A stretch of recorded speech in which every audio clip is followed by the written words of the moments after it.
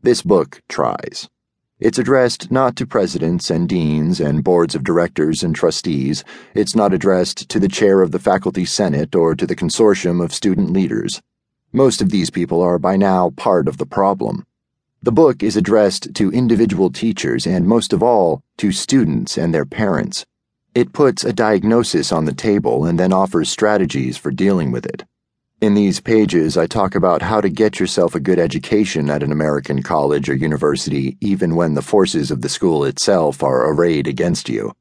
The major enemy of education in America now is American education, university education in particular. There are astonishing opportunities to be had at almost all American colleges, and this book aims to inspire students to seek them out. I also want to offer teachers some resources to fight against the current modes of dull conformity that afflict us. For education now is not for the individual. It is not geared to help him grow to his potential and let him find out what he truly loves and how he might pursue it. No, education now is a function of society.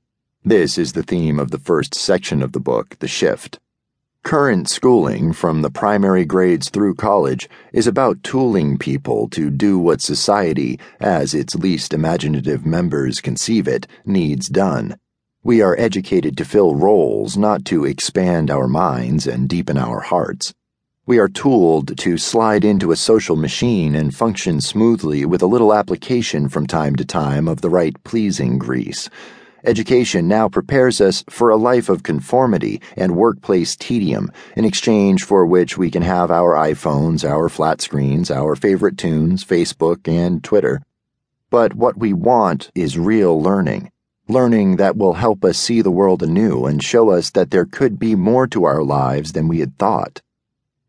Conservative Jeremiads against the university tend to declare that universities are not doing their socializing job comprehensively enough. They want higher education to feed the demands of the American economy overall and of private enterprise in particular. The authors of such tracts are inclined to feel that one idea subversive of the status quo is one too many. In my view, universities are still functioning far too much in the service of conformity. Whether the academic idiom in play is conservative or purportedly radical, traditional or post-structuralist, schools now educate the mind and not the heart.